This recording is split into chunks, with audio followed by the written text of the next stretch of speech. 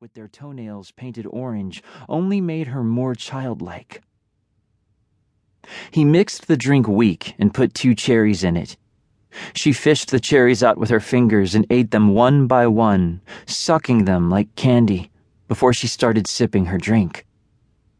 Christian knew the girl came to his bar because the drinks were cheap, and he would serve them to her with no annoying questions about ID or why a pretty girl wanted to drink alone. She always turned with a start every time the street door opened, and her hand would fly to her throat.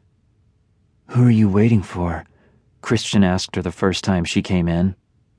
"The vampires," she told him.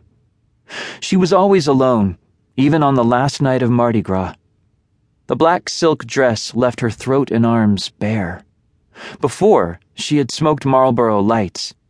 Christian told her that only virgins were known to smoke those, and she blushed and came in the next night with a pack of Camels.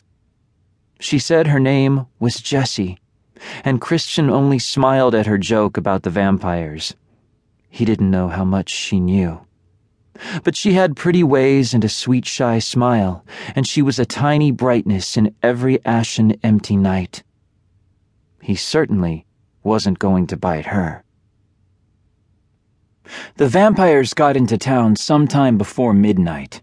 They parked their black van in an illegal space. They got hold of a bottle of chartreuse and reeled down Bourbon Street, swigging it by turns, their arms around one another's shoulders, their hair in one another's faces.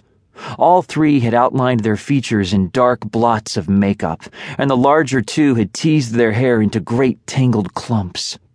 Their pockets were stuffed with candy they ate noisily, washing it down with sweet green mouthfuls of chartreuse. Their names were Molokai, Twig, and Zilla, and they wished they had fangs but had to make do with teeth filed sharp, and they could walk in sunlight as their great-grandfathers could not.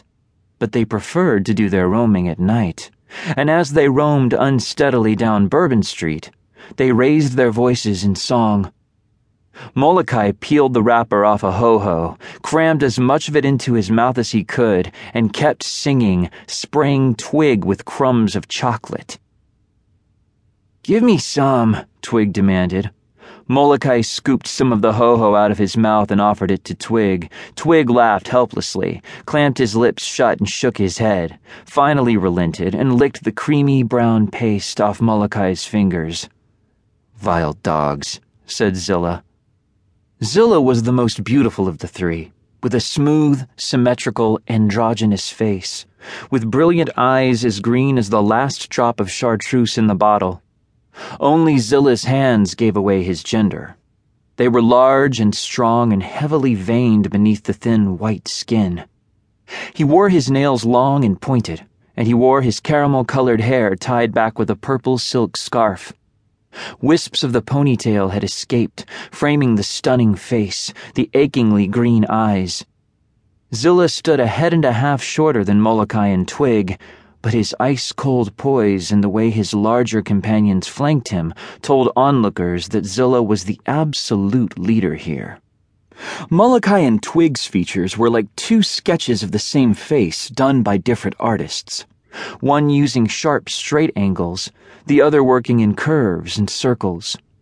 Molokai was baby-faced, with large round eyes and a wide, wet mouth he liked to smear with orange lipstick. Twig's face was angular and clever. His eyes tracked every movement. But the 2 were of the same size and shape, and more often than not, they walked, or staggered, in step with each other. They grinned and bared their teeth at a tall boy in full Nazi uniform who had veered directly into their path. From a distance, Molokai and Twig's filed teeth were unremarkable except for the film of chocolate that webbed them. But some small bloodlust in their eyes made the boy turn away, looking for trouble somewhere else, somewhere vampires would not trouble themselves to go. They made their way through the gaudy throngs to the sidewalk, steadying themselves against posters that screamed, "Men will turn into women before your eyes," pictures of blondes with tired breasts and 5 o'clock shadows. They stumbled past racks of postcards, racks of T-shirts, bars that opened onto the sidewalk and served drinks to passer-by. Overhead, fireworks